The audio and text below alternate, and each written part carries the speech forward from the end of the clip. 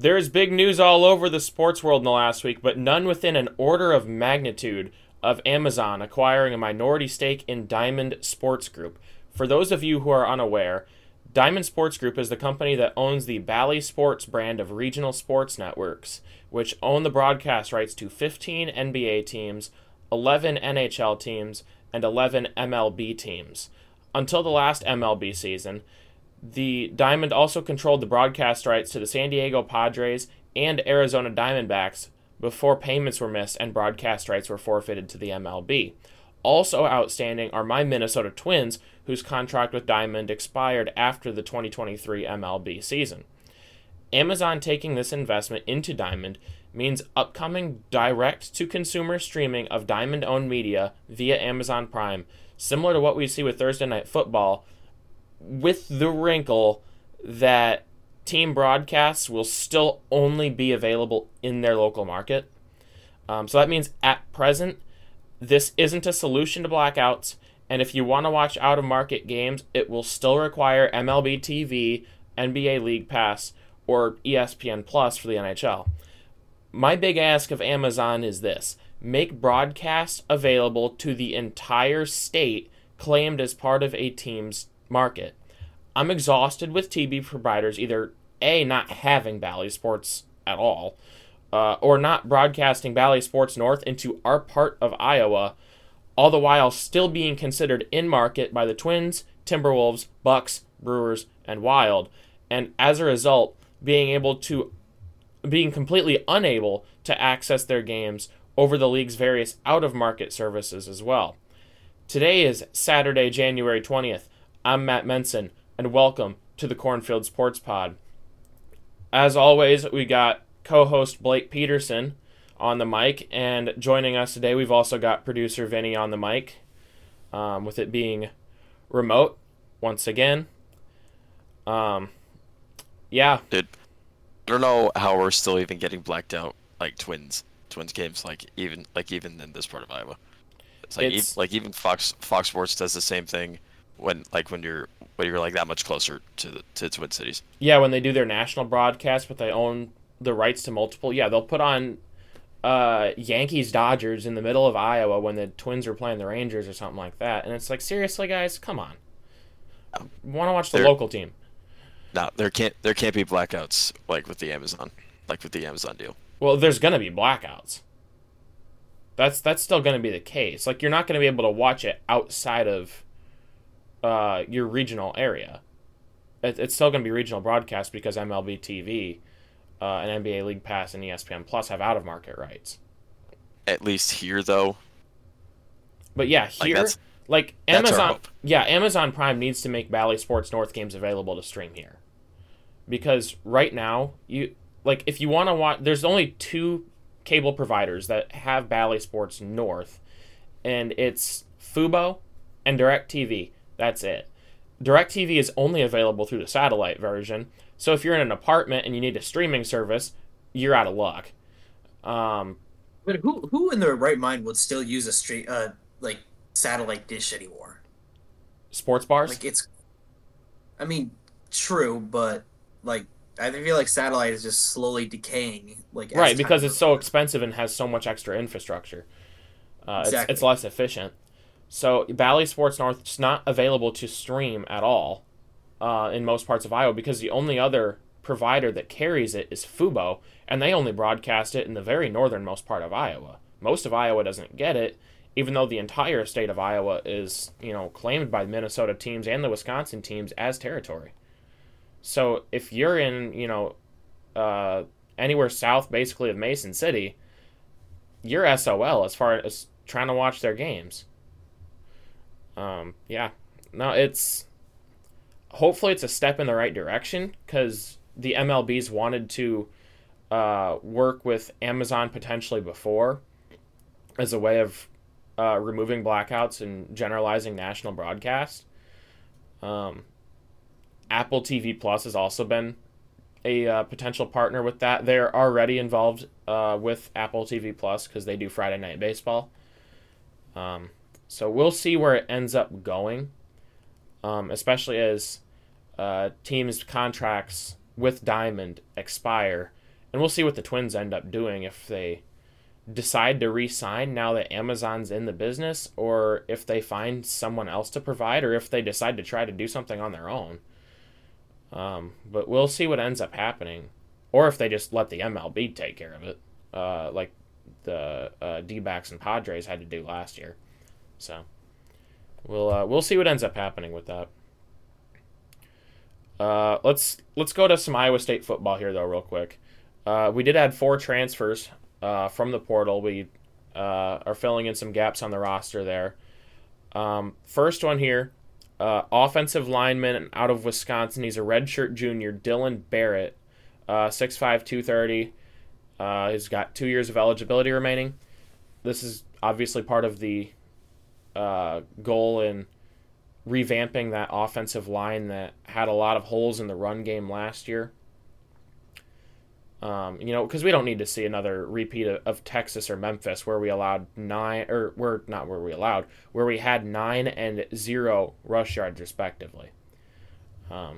So let's not repeat that. This is part of the coaching staff's moves to improve that offensive line, and right now adding more talent is only going to make this team better. So. Got a few more of them here. Carter Davis, place kicker. He's a junior out of Florida Atlantic. 100% on his PAT attempts, which doesn't really tell you a whole lot, but he is. He hasn't missed any. As far as field goals go, he's only 2 for 4 with a long of 47, so that doesn't tell you a whole lot. I mean, he's got some range, which is nice. It's good to see that he's got range, but as far as accuracy goes, we don't really know a whole lot. Jalen Jackson, 5'6", 168-pound running back, senior out of Eastern Michigan. 2 kickoff return touchdowns and had almost 1,000 yards rushing last year for a little guy. 5'6", 170 pounds is that's not much. I mean, what do you guys how do you think that's going to work with Sama in the back? I mean, if he's gonna get fast down there, then like that's gonna be pretty useful. Because Sama obviously can't take every single snap himself. That's just gonna beat up on running backs too much. So it's good to have somebody else incoming to help split carries. And with Jackson being a senior here, he should be a bit more experienced as well than Sama, because Sama will only be a sophomore next year. And then that 4th transfer that we are bringing into the program, this one was he just committed a couple days ago. Isaiah Alston, a 6'4", 195-pound wide receiver out of Army. He is a redshirt junior. How he translates to our offense might be a bit of an unknown, because he comes from that triple option system that West Point uses. But his average yards per catch on the catches that he does have is 21 yards per catch. So he can get open down the field. He can get yards after the catch. He obviously hasn't done that a lot, but he has proven that he can do that. And he's a big guy, a good opposite side of the field complement to Jaden Higgins is what I'm thinking.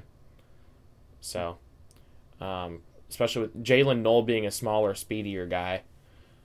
Now you've got a good XYZ combination here. Throw in Ben Brahmer at the tight end spot, and that we might have a really, really solid receiving core next year. I like where this is going. Men's basketball, a little bit more to talk about here. Blake, win versus Oklahoma State a week ago. Yes, win versus Oklahoma State. So this one was a pretty interesting situation. So Oklahoma State did end up getting here late because they did have a bunch of flight delays due to the snowmageddon. So the game was delayed, and weather moved us to ESPN Plus because ESPN TV crew couldn't get here. So we kind of had to go all hands on deck with our house crew, but right, and we did what we could. Yeah, and with Oklahoma State's transportation problems, that kind of only exacerbated the issue because we weren't even sure that game was going to happen basically until they got here. Yeah. They barely had time to like shoot around, so like they just literally just They got did. here and then They just didn't like have shoot around. They didn't have shoot around. You know, they're not able to have practice earlier in the day or anything like that. yeah. You know, because with a Saturday game like that, generally you try to fly in the night before. You know, that's pretty much standard protocol is flying in the night before so that you're going to have that practice, have shoot around. And that didn't happen for them. They got here. I thought that it affected the way Oklahoma State played in that game. I thought that they looked kind of stiff, and you know, after having just flown in, that makes perfect sense. Because we did hold them to just over 40 points. Yeah. So you know, I think that had Oklahoma State been able to get here as planned instead of right before game time, that game probably would have been a little bit closer, that Oklahoma State probably would have played a little bit better. I think that Oklahoma State is a better team than what we saw on Saturday night. That ended up playing to our advantage, but don't sleep on them when we go down. We do play them in Stillwater this year, correct? I guess this isn't double round robin anymore. I guess there's not guarantee that we play them in Stillwater every year. Can't remember if we do or not. I think yeah, we I do. don't remember that off the top of my head. So used to having that double round robin, you just assume you play everybody at their home site, but that is not the case this year. That's what happens when you add more teams to the Big 12. You know, 14 this year, it'll be 16 next year. Speaking of new teams, we did lose at BYU earlier this week. Yeah, this one was definitely struggle on the road. Emotions were definitely high, like on this one. Yeah. Well, that Hassan Ward ejection was out of character for him. It was very out of character. Well, because you don't box out that high. You don't kick your arms up that high on a box out unintentionally. Like, that was obviously deliberate. But that's out of character for Hassan to do. He's usually a more quiet player, I guess. You know, he lets his action on the court speak for itself, and generally that's the way he is. But, you know, that kind of leads me to wonder, you know, if something was said to him by one of BYU's players, or what ended up happening there. Because that's not something you expect to see from Hassan Ward. Yeah, aside from that in this game, BYU shot the ball really well. They did. Yeah. 13 threes is tough to beat. They're shooting quite well from three. And then fouls and the free throw line were also a problem for us. There was a lot of fouls on both sides of the ball actually in this game. But Trey King and Curtis Jones having 4 fouls apiece, that's obviously going to affect the way they play, because once you get to that point, your defense is going to get real soft because you don't want to give up any fouls. And then at the charity stripe, BYU had 20 points from the line, whereas we only had, what was it, 14, 16, something like that. We finished 64% from the stripe.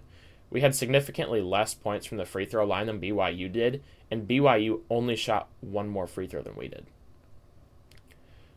So, you know, that's a big game decider right there. It is, because even though that's not enough to cover the margin of victory, it changes momentum. When a game is closer, you play it differently, and that can end up changing the result on its own. Now, we don't know if it actually would change the result, but that is the kind of thing that, you know, you look at just the raw margin of victory and how an individual moment might change it. Well, that's not going to be the final change, 99% of the time, because it affects the way the rest of the game gets played. And then upcoming here in the next week, we're going to be at TCU and then at home against K-State. Women's basketball, we got a lot to talk about here. Oh, boy. Yes. First off, a week ago, win versus Baylor. Blake? Win versus Baylor, that was an amazing game to work for me. One of the best I've ever worked. Definitely not a great return for Janae Fritz. Matt? No, that was a hostile crowd for her to have to return to. Ames, Iowa was not happy about her transferring last year, and note that she told Tommy Birch in an interview after she entered the transfer portal, or it might have been after she committed to Baylor, that she was looking for a faster pace of play. And Baylor had a notably slower pace of play. So, obviously there's a lot of questions about whether or not she was even being honest when she gave that interview, because the reason that she gave does not line up with the school that she went to at all. They're stark opposites. They're in direct opposition to each other. So it doesn't make a whole lot of sense. But yes, she returned to a very hostile crowd in Ames. The Iowa State faithful that were there that made it through the snowpocalypse were quite loud at that game, and it wasn't a lot of people, with the snowstorm rolling in. Or I shouldn't say rolling in; it was already long since in. Yeah. But yeah, the crowd that was able to get there, very loud, and they let Baylor have it. And it worked because Bill Fennelly orchestrated yet another comeback. Baylor led by as many as 13 points in this game, and Iowa State's largest lead was 5 points early in the first quarter. And that was followed by a scoring drought that lasted the rest of the quarter, and we gave that up pretty quick. But yeah, that's it was quite the game. I can't believe that three-quarter court buzzer beater was called at the end of the first quarter. When she traveled by about 5 or 6 steps before getting that ball off. But with that one, the entire ISU bench and everyone in Hilton was calling for a travel. But unfortunately, they were Baylor's coaches looked surprised. Yeah, that's how you know. Everybody in that arena except the refs knew that was a travel. I mean, you can't overturn that. That was the issue. No, well, you can't overturn. It's not even reviewable. There's not really anything other than upgraded fouls that are reviewable until you get to the fourth quarter. Yeah. It's not like the NBA where you can. Well, I guess you can't challenge to add a foul. I guess you can challenge to downgrade a foul, or you can challenge to remove a foul, and then I guess NBA you can also challenge, who it goes out of bounds off of and stuff like that. But nope, don't have that in the college game. So that was called as it was. Ended up being a close game, but it did not make the final difference. And that's another one of those things, though, where it's, momentum changing a game, but that actually favored Baylor. Now, how you play the game ends up changing after that. But regardless, it ended up working out in our favor. We walked away with the win. Yep. And that's one of those situations where we responded to those, and it just works out in our favor. Yep. Shortly after the game, though, Bill Fennelly, there's a viral video of Bill Fennelly, like him having his jubilation just before he sprints into the locker room. The fist pump jump. All pumping his fists, and then the fist pump jump. Yep. Dude was airborne. Dude was fully airborne when he fist pumped. I mean, how would you feel if you were him? Dude, I'd be psyched. Exactly. I mean, him doing the fist bump is completely justified. You've seen me at games. I'm the loudest person in the arena. So that's why the cameras are always on you, and they can pick you up even with the commentators doing their stuff. You are that loud. Well, don't forget during the post game stuff after Cyhawk women's basketball, the interview mics picked me up. So, yeah, that was a thing that happened. If you go back and watch that. Anyway, so that game against Baylor was Fennelly's 5th comeback win in a row, all of which were in conference play. That streak would eventually come to an end. Loss at Texas Tech on Wednesday. When you go down in every game that you play, eventually you're going to lose one. It was eventually going to happen. I mean, I'm not surprised that it happened on the road. I mean, it's the Big 12. Yeah, the Big 12 is tough. There's a lot of good. The Big 12 on the road. There's a lot of competitive parity in the Big 12, men's and women's. That's why it's such a great league to watch. But some of the decision making in this game, I thought, was kind of baffling. It didn't make a whole lot of sense watching it. There was a distinct lack of adjustment. On both sides of the ball too, offense and defense. I mean, the offensive side of the ball, how many opportunities, I don't know, that I saw for a wide open pick and roll where there's no post player in the paint for Texas Tech. So it's completely unguarded. And instead of doing a pick and roll, we're doing a pick and fade right into a defender with no open pass, and then proceeding to half the time get the ball stolen or miss a bad jump shot. And so we needed better shot selection. And the end result of that ended up being that Addie Brown, Nia Du, Ariana Jackson, and Kelsey Jones were a combined 1 for 17 from the floor. And the team as a whole had 14 turnovers. So it was not a good night on the offensive side of the ball. Very confusing to watch. There certainly needed to be some adjustment made, and we didn't get it all night. Defensive side. It wasn't. Go ahead. It wasn't our night. It wasn't our night. No, it wasn't. Defensive side of the ball, honestly, I found even more annoying because the zone defense that we were playing was completely ineffective. Texas Tech was doing all of their damage from the perimeter in that game. And a zone is not what you use to cover the perimeter. A zone's designed for keeping things tight in the paint. And the end result of it, and it was a 2-3 zone, the end result of that was Audie Crooks being in the paint, guarding absolutely nobody because Texas Tech had all 5 of their ladies outside the three-point arc. And so it didn't protect the perimeter at all. Texas Tech always had somebody open on the perimeter, and that's why it gave them so many open shots from the outside. And that's where they kept beating us at. So I wanted to see some adjustment there, switch to a matchup zone or a man-to-man or something. But that did not happen, and it allowed Texas Tech to score more points. To score more points. Wow, I'm stumbling over my own tongue here. To score more points than we did. So that's how that went. And then we added another win to our conference record in a win by forfeit against TCU. That game would have been today, but game will not be happening. So the situation was TCU doesn't have enough available players, so they ended up holding open tryouts on Thursday and Friday to full-time students. Yeah, it's a tough situation for your coach to have to be in. You start. I couldn't imagine.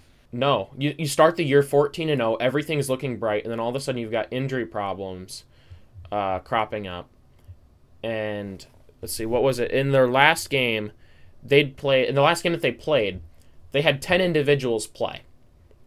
Now, they had one season-ending injury in that game, so they left that game with 9 players healthy that had played in that game that could, play the next game. The minimum number of required players to dress is 8. So that means at some point in between that game and when they would have played Kansas State on Wednesday, they lost 2 other players to not be able to dress 8. And we don't really know why that is. We don't know if there was other injuries involved, if there was academic problems, if there's an illness. We don't know what was going on. But we know that TCU is in a tough spot right now. And that resulted in their open tryouts. And, they put out a media graphic on their social media, listed requirements to try out. You got to be a full-time TCU student. They wanted you to have played ball in high school, have a high enough GPA, things like that. But what was notably missing from the requirements, and 10 years ago, this is not something that you would even have to list on the requirements. But in today's day and age, unfortunately, it is something that does need to be listed, and it wasn't. The requirements for being on the women's basketball team did not include being a woman. It's in the name, Matt. Yeah, well, tell that to women's swimming or women's track, because this is something that the NCAA has been allowing for 5 years now that I know of. It started off with Craig Telfer 5 years ago. In 2019, he stole a women's track and field title. And that was before this was even prominent. Like, most people don't even know who this is. I had to do some research to figure out what his name was.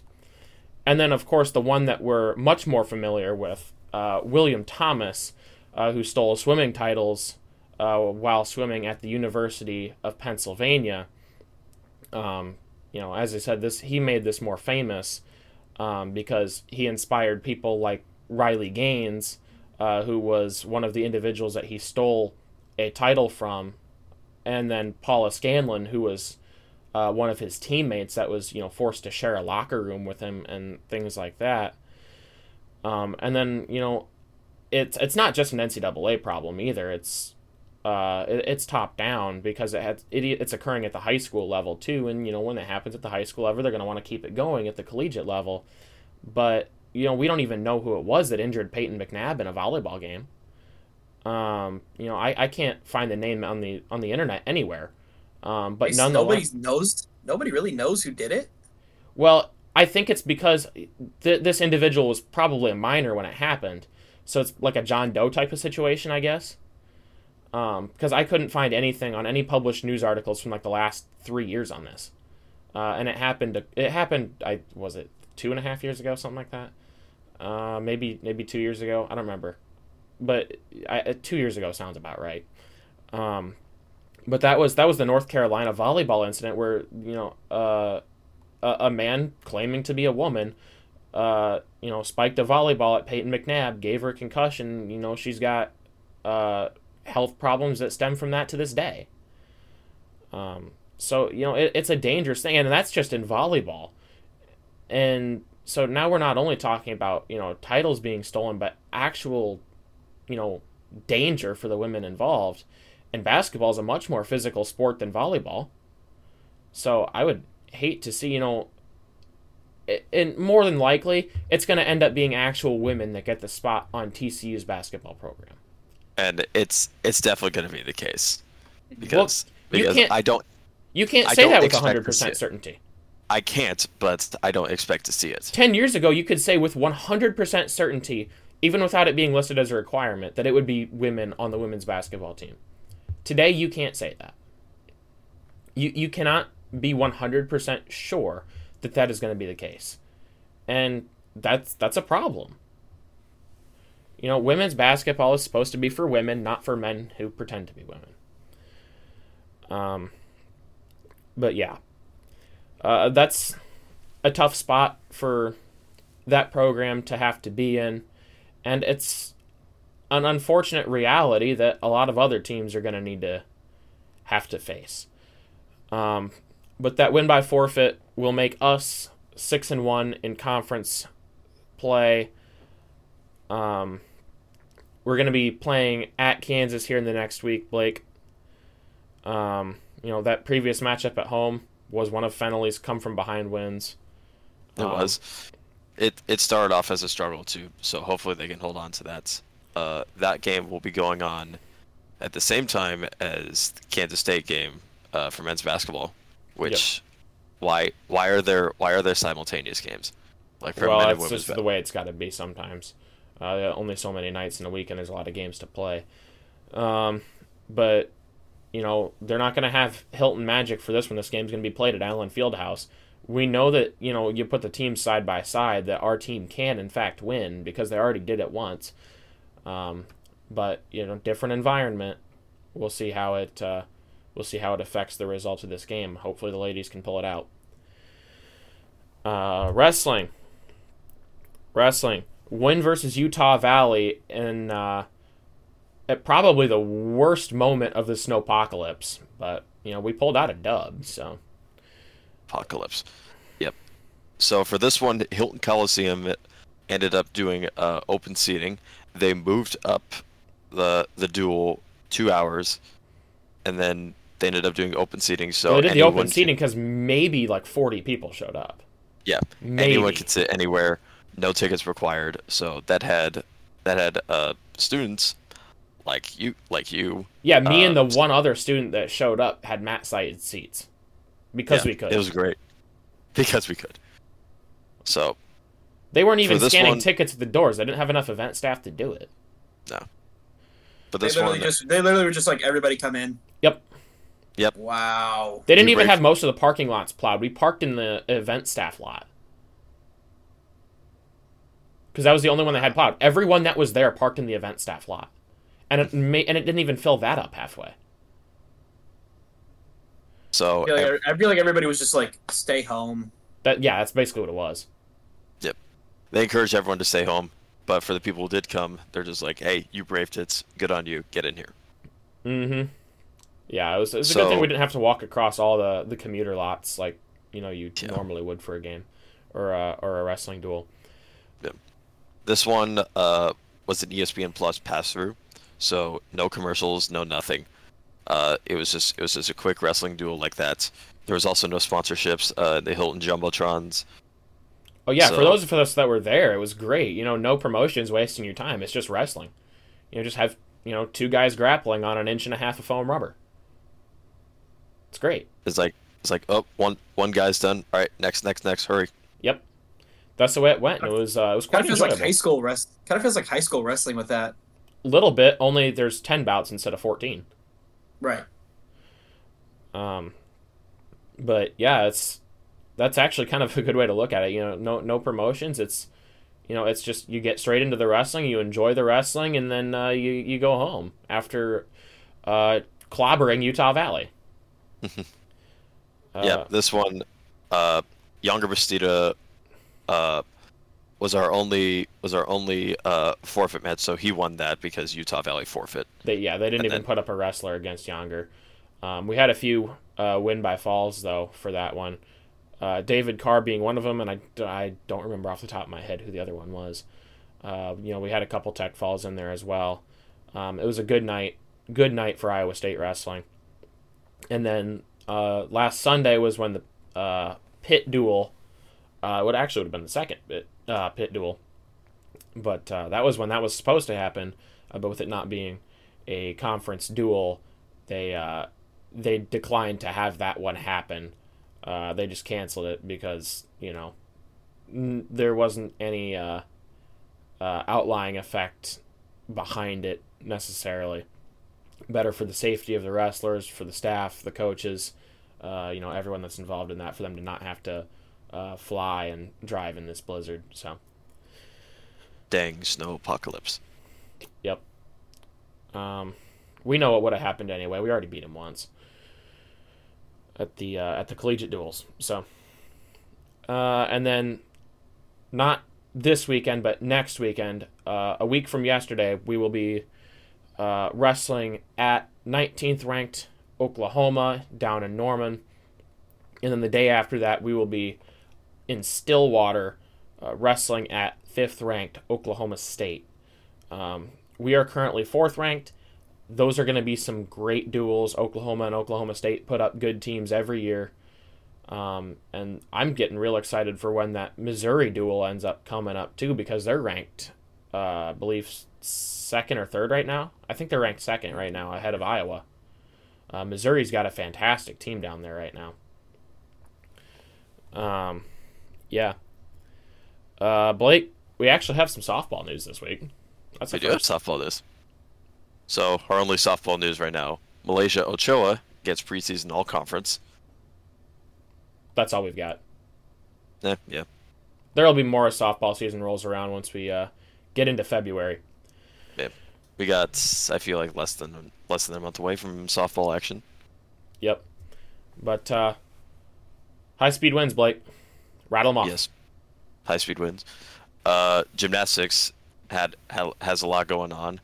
They had one loss against Penn State, but they were improving massively from that one from the previous meet against Nebraska.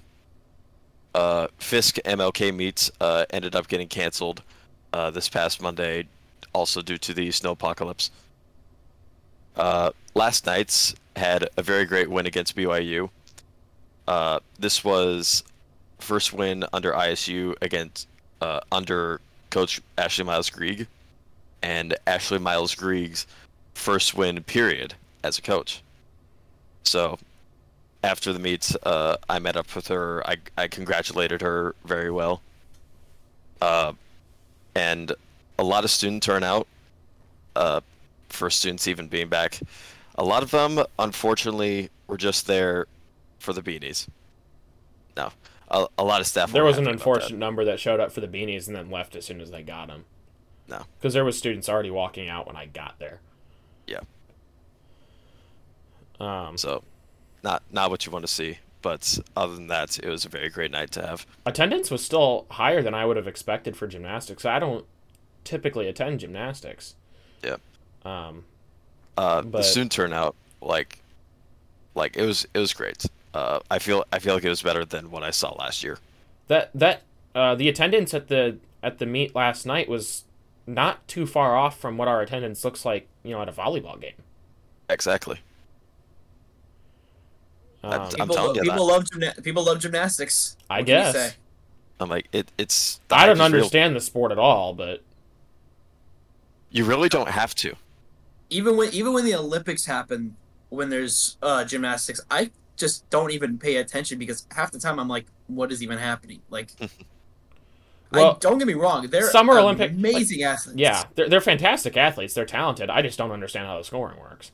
But when Summer Olympics rolls around, I like to watch, baseball when they have it as an Olympic sport and wrestling. Those are the only two that I really pay attention to. I pay attention to sand volleyball here and there.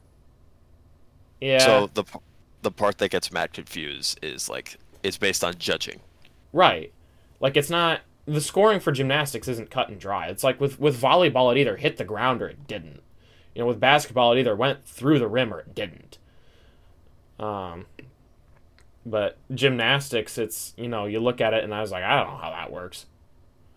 Do you have to do the perfect rotation? Do you have to have the perfect number of spins, landing right? What's the judging there? That's where it's how critical are they with the judging? Right, and then how is it determined? I don't really understand it.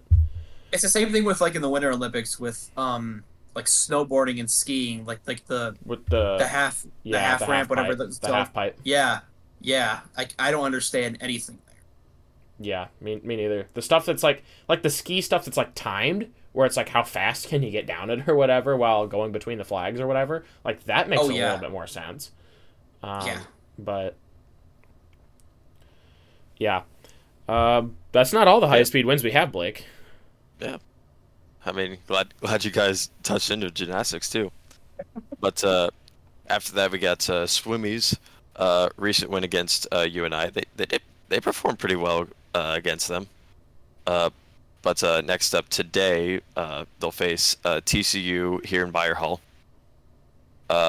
Tennis has their doubleheader today against South Dakota and Missouri State in Urbandale at Lifetime Fitness. So nice. That is all we got. Pro sports. Yes, gotta love us some pro sports. Green Bay Packers beat the Cowboys. Haha, Vinny. Why is life pain? Why is life pain? Vinny's a Cowboys fan. Yeah, no, I excuse me. I couldn't have been more wrong predicting the outcome of the game last week. I don't know why I thought the Cowboys were going to cover. Because we all knew this was coming. The Cowboys choke in the playoffs every year.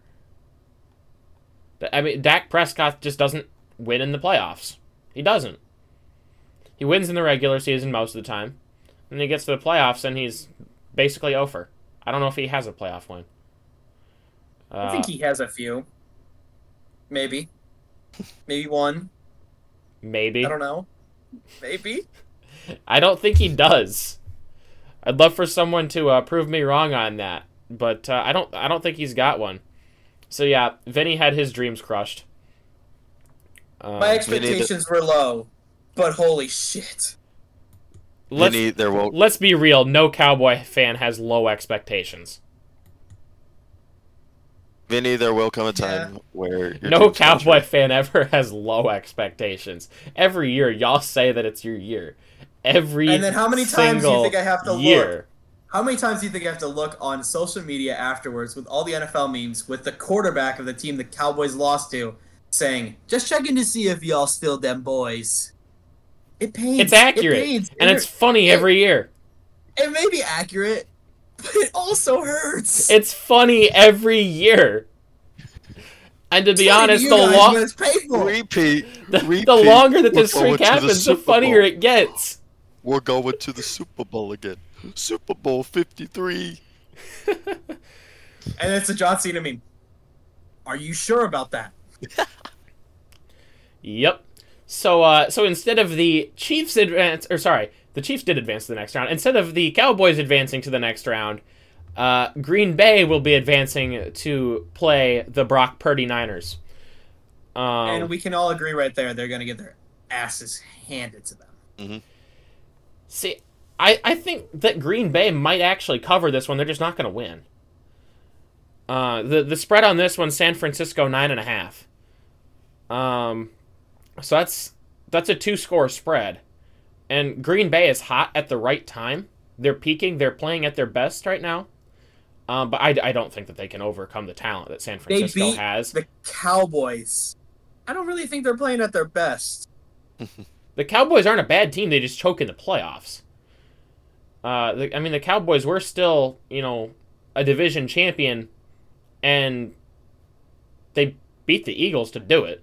Now, granted, the Eagles completely fell off a cliff, but that is what it is. If there's one thing that sucks more, or that makes me feel better about Cowboys losing, it's watching all the Eagles fans have their dreams crushed. Yeah, that'll do it. Yep. For this next one, against Purdy Niners, this Packers team will be in the San Francisco crowd in the sunny weather. Might not be their advantage. Well, San Francisco's not the warmest city on earth, but it's not the frozen tundra, and they're not going to have a Lambeau Field crowd. So I don't think that Green Bay is going to win this game. But because they're peaking at the right time, I think they can make this a little bit closer than 9.5 points. Probably. Chiefs. As I Freudian slipped a few minutes ago, Chiefs are advancing to the next round. They got their win versus the Dolphins in what was like the 4th coldest game of all time or something for the NFL last week. So cold that not only were beer cans freezing, not only were water bottles immediately turning to ice, but Andy Reid having a frozen mustache. The icicle stash? The stash-sicle? The icicle stash. The stash-sicle? The stash-sicle. It reminded me of, that old History Channel show, Mountain Men, and there's the one dude from Alaska that always has icicles off his mustache. He looked like that guy. Yeah. It was a good thing that the Chiefs didn't do a Gatorade bath for Andy Reid after this game. I know. It would have the cooler would have kept it warm enough because it would have been insulated. But as soon as they poured it out, and water when it's in motion doesn't freeze. But as soon as it would have hit Andy Reid, it would have stopped and it would have frozen, and they would have turned Andy Reid into a Gatorade sickle. Gatorade sickle. Don't lick him though. Yeah, don't do that. Turns Andy Reid into whatever color of Gatorade. I envisioned it as orange. But yeah. Fair enough. I mean, they're the Chiefs. I guess you could go with red Gatorade. Red Gatorade doesn't taste as good, though. Most of the time, aren't Gatorade bottle or Gatorade things usually blue? Some of them are. I feel like orange or blue are the most common. I envision it as orange. Blue is my go-to. But yeah, and then it was so cold that it made the helmets brittle. Y'all saw Mahomes played an entire play with the chunk of his helmet missing. He didn't catch it, and neither did the officials. Now they caught it after that, the next play after it happened, but it was a helmet-to-helmet contact that, for whatever reason, it didn't get flagged. We're not here to debate that because that's not really an important point in terms of how the game went. But yeah, it completely knocked the chunk of his helmet off, and protocol is you have to take that helmet out and get a new one. But it's the outside of the helmet, it's the shell, so Mahomes obviously couldn't see it because you're not going to see the outside of the helmet while you're wearing it. And the officials didn't catch it, and apparently nobody else told him. So can we also talk about one thing about how fans at Kansas City started lining up at literally 6 a.m. for the game? I'm a diehard fan for some teams, but I'm not that diehard to wait in negative degree weather for 10 hours. You're a rowdy bunch. That's why Chiefs games are so expensive. Well, this one, the high was it the high? I think it was the lowest ticket was $40, or the highest ticket. Yeah, that was the lowest one. But that's relatively cheap for a Chiefs game. But I mean, it's standard operating procedure during the regular season is that they're stupid expensive. Right. But yeah, I mean, the cold, you would think that kind of cold would have slowed down the receivers in this game. And it slowed down Miami's receivers. Tyreek Hill had the 153-yard catch, and aside from that, him and Jalen Waddle didn't do much. But Rashee Rice, on the other hand, for Kansas City, 8 catches for 130 yards and a touchdown. He did pretty well.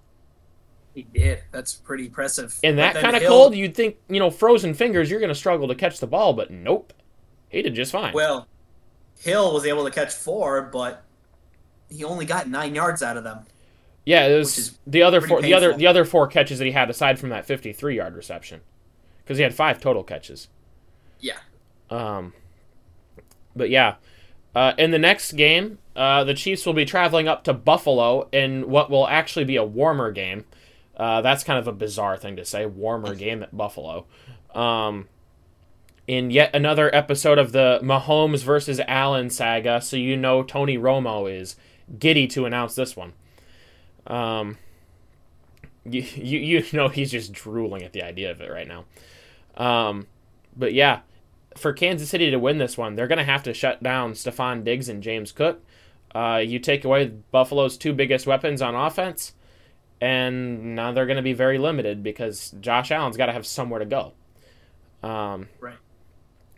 The spread on this one is Buffalo -3.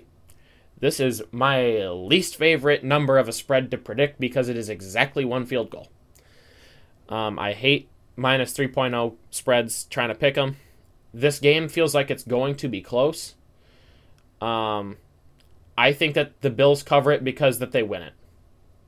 I think the Bills are going to win, and when a spread's this close, I'm just going to pick the winner to cover. So let's also say that I find it hilarious that the Bills are asking other random people to come in and shovel out the entire stadium. That's standard operating procedure for them. They do that every year, sometimes multiple times a year. Yeah. Because they always get lake effect snow coming off of Lake Erie. I always thought it was just a thing of they just are asking random people because they don't have enough staff to do it themselves. No, they have to do that every year. Because there's so paid? much snow. $20 an hour. Okay. Which, can you imagine doing that at Jack Trice for $20 an hour? I wouldn't want to, but I mean, $20 an hour is $20 an hour. Depends on what your other jobs are. I'd honestly do it for 1 time a season. Oh yeah, same. Now, if they were offering a free ticket to the game to go with it, now that's enticing. But free souk-up tickets. Nah. That's the elite donor types. No. I want to be in the rowdy student section where we have a lot of fun. Anyway, NBA. Minnesota Timberwolves, 30-11, first in the Northwest and first in the Western Conference right now. In the previous week, 4 more wins for them.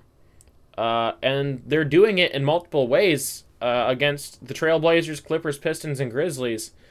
Anthony Edwards taking over this offense and creating openings for Rudy Gobert and Karl Anthony Towns. When the defense is not having their best night ever. I mean, we saw this with the game against, of all teams, the Pistons. But when the defense allowed 117 points, they went up and they scored 124. And, how many times, Blake, have I said that the mark of a great team is being able to win in multiple ways? Many times. I've said that a lot of times. Right now, the Timberwolves look like a team that could take the O'Brien Trophy. This is a team that's looking really good. And if they can continue to play this way through the rest of the season and into the postseason, the Timberwolves will be dangerous. Mm-hmm. And that with their defense being still the most dominant in the NBA. I mean, you see this past week they're keeping many teams for just barely hitting 100, and then responding to the Pistons, because their defense just got a tiny bit leaky with the Pistons. Right, and your defense isn't gonna hold low scores in every single game. Yeah, I mean that's just the nature of the game. But yeah, and then upcoming here, they've got games. They'll have 2 games at the Target Center versus the Thunder and Hornets before they travel to Washington to play the Wizards and to Brooklyn to play the Nets. The Milwaukee Bucks, here in the last week, win versus the Warriors, overtime win versus the Kings, and a loss at the Cavaliers. Unlike the Timberwolves, the Bucks are not winning in multiple ways. They're winning on offense alone when they win, because their defense is really leaky. The last time the Bucks held a team under 100 points was November 19th at Charlotte, who's not a particularly good team, and they won that game 130-99. Once again, I mean, that was an offensive showcase for the Bucks. That's what they've been relying on to win games, and if you look at their scores here in the last week, 129, 143, that's the 2 games that they won, but your offense isn't going to click every game, and they only scored 95 points in that loss at the Cavaliers. If the Bucks only score 95 points, if they don't crack triple digits, they will lose, because they're not holding teams under triple digits. And I'm talking about how the Timberwolves can win in multiple ways. The Bucks can't. I don't see the Bucks as an O'Brien Trophy threat right now. They might be the number 2 team in the Eastern Conference, but I don't think that they can seriously make it all the way. Because a team that is more adaptable is going to eliminate them. And then upcoming here for the Celtics, or not for the Celtics, for the Bucks. I don't know why I said the Celtics there. They're both green. But yeah, for the Bucks, upcoming, they'll have 2 games at the Pistons, and then they will return back home to the Fiserv Forum and have 2 games against the Cleveland Cavaliers. My Chicago Bulls in the last week, alternating losses and wins, losing versus the Warriors, win at the Spurs, loss at the Cavs, and win at the Raptors. Not the most consistent play from the Bulls right now. When they get their scoring up, they tend to do well. If they don't get their scoring up, it tends not to go as well. No, that Warriors game was what it was. That was just an incredibly high-scoring game, and honestly kind of painful to watch in the second half when they allowed, was it almost 40 points to be scored, or it might have been over 40 points to be scored in that third quarter.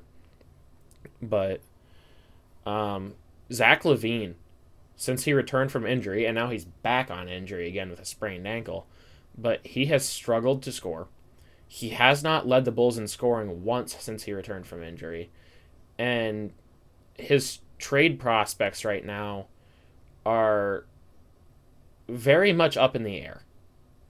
Because I know Chicago, there's been a lot of rumors about them wanting to trade him to try to get some draft picks, because he's not been a player that they've been able to build a program around.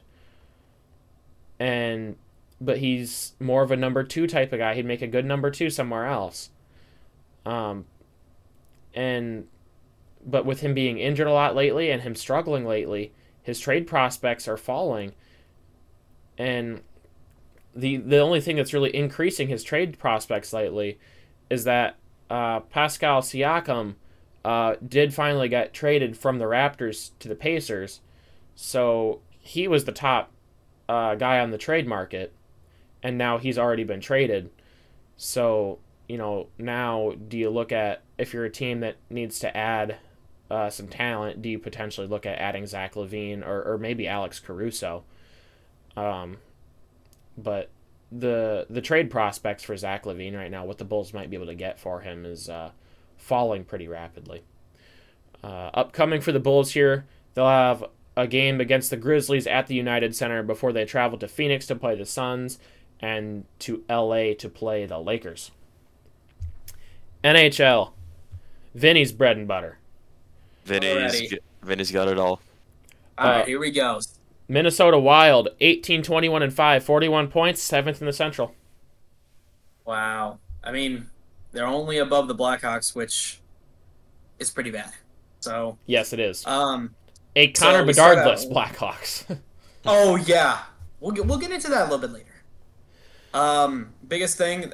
So they started with the against the Flyers at home in Minnesota. Fortunately, that was a OT loss. Philadelphia won the shots there, 35-29, and Minnesota unfortunately lost in overtime to a 18,473 capacity crowd, which is very good. Unfortunately, sadly, they couldn't get the win, but those are great numbers in Minnesota. We move on. Yeah, they are. We move on, playing the Coyotes. Okay. A shutout loss to the Coyotes? And you gave up 6 goals in the process? Yeah, that one's ugly, because the Coyotes are not exactly a good team. I mean, they're not the worst, but the Sharks might be the worst. They've never been a good team. They've never been a good team. That's the thing.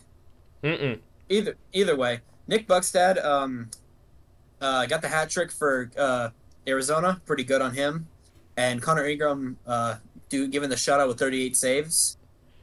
I mean, Let me move on. Yeah. That's tough for the Wild, though, getting that many shots on goal and none of them getting through.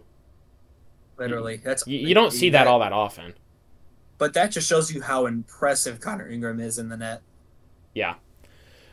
So, going against now we move on. They had a big homestand. They ended off with the Islanders, thankfully getting that win with the shutout. Talk about inconsistency. Oh, legit. They go from getting shut out to then shutting out. OTL to getting shut out to shutting out. And then we'll get to the next game where they gave up 7 goals to the Lightning. Yes, right. So Minnesota completely destroyed the shots, almost doubling, 40-21. Their defense really came to play in that. Yeah. And Fleury has been top-notch lately in the net, so there have been talks, though, that he might be going somewhere else, but nothing's really made official yet. Those are just speculations. Well, the Wild are definitely sellers right now as you're getting close to the trade deadline. Oh, absolutely. So anything is possible. And then, the Lightning. Yeah, the Lightning. Lost 7-3 loss. No defense. No. The biggest news there for Tampa Bay is Nikita Kucherov hit 500 assists with 3 in the game, which is pretty good. That's insanely good. Oh, it absolutely is. And I don't know how long he's been in the league, but hitting 500 assists is pretty impressive. So, yeah, it is. Anthony Cirelli got 2 goals on the night, and the Lightning had won the faceoffs there, 64% to 36%, which that's just not good on Minnesota's part. You're going to struggle to win games that way when you're not on offense. Exactly. So that's why they gave up 7 goals. Yep. And then continuing the trend of inconsistency, last night they beat the Panthers. 6-4. Yeah, scoring 6 goals against the Panthers. The Panthers are a good team. The Panthers have been stepping up recently with the addition of Matthew Tkachuk. So, well, they've been solid this entire year. They're competing for the top. They're competing for the top of the East, but it's yeah. And then upcoming here for the Wild, they're going to be at the Canes versus the Caps and versus the Preds. Be a nice homestand for a while. Yep, before they have one game on the road and then they return back to the XL Energy Center. They've had also the past. Now we're going to be 3 games away in Tampa Bay, Florida, and now Carolina. Yep, that's going to be good to get a homestand back. Yep. Chicago Blackhawks last week, they got a win, and it wasn't pretty. One win. Wasn't pretty. A shootout against the worst team in the league. Exactly. How long did it last? 9 rounds. 9-round shootout against the Sharks.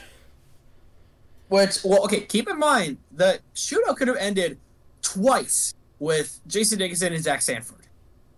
But they decided, but the crossbar had other plans. Well, one was the crossbar, one was the upright. Yes, right. But thankfully, Rem Piklik and Boris Tkachuk, thank you. You beat the Sharks. Congratulations. I'll give you a cookie. How about that? You beat the Sharks. Yeah, I think they can split a cookie. I think the storyline of the week though for the Blackhawks wasn't even for the Blackhawks. It was for the Buffalo Sabres. Absolutely. The Sabres won that game 3-0, but the highlight of that game is Jordan Greenway.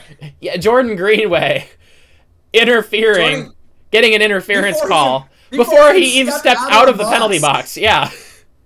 I think it's just so funny how immediately a penalty ends. Finishes the puck. Finishes his minor penalty before he's even out of the box. Touches it and gets another penalty.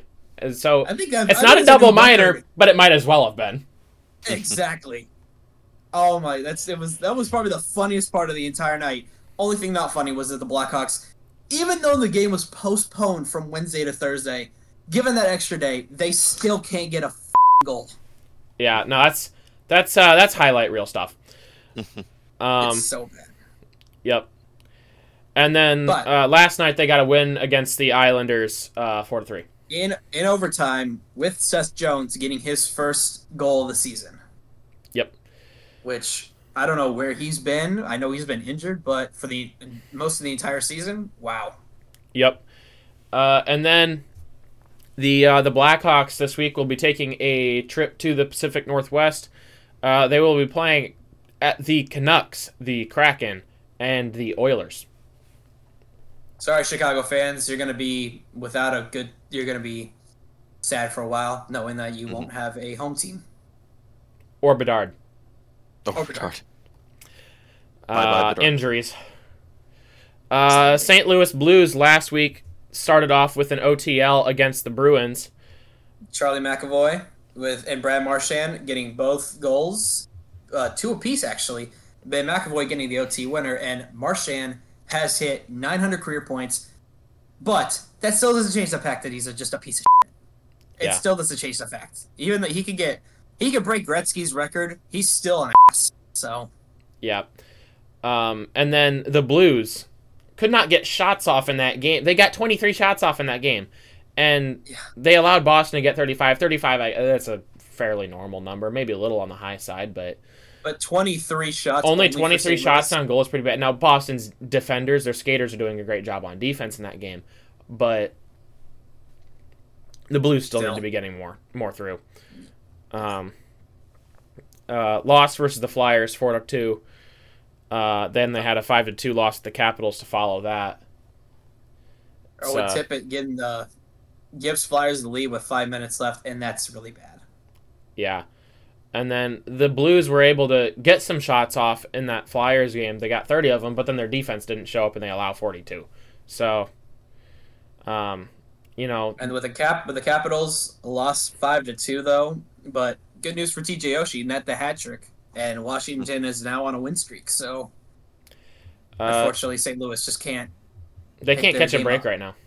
No, they can't.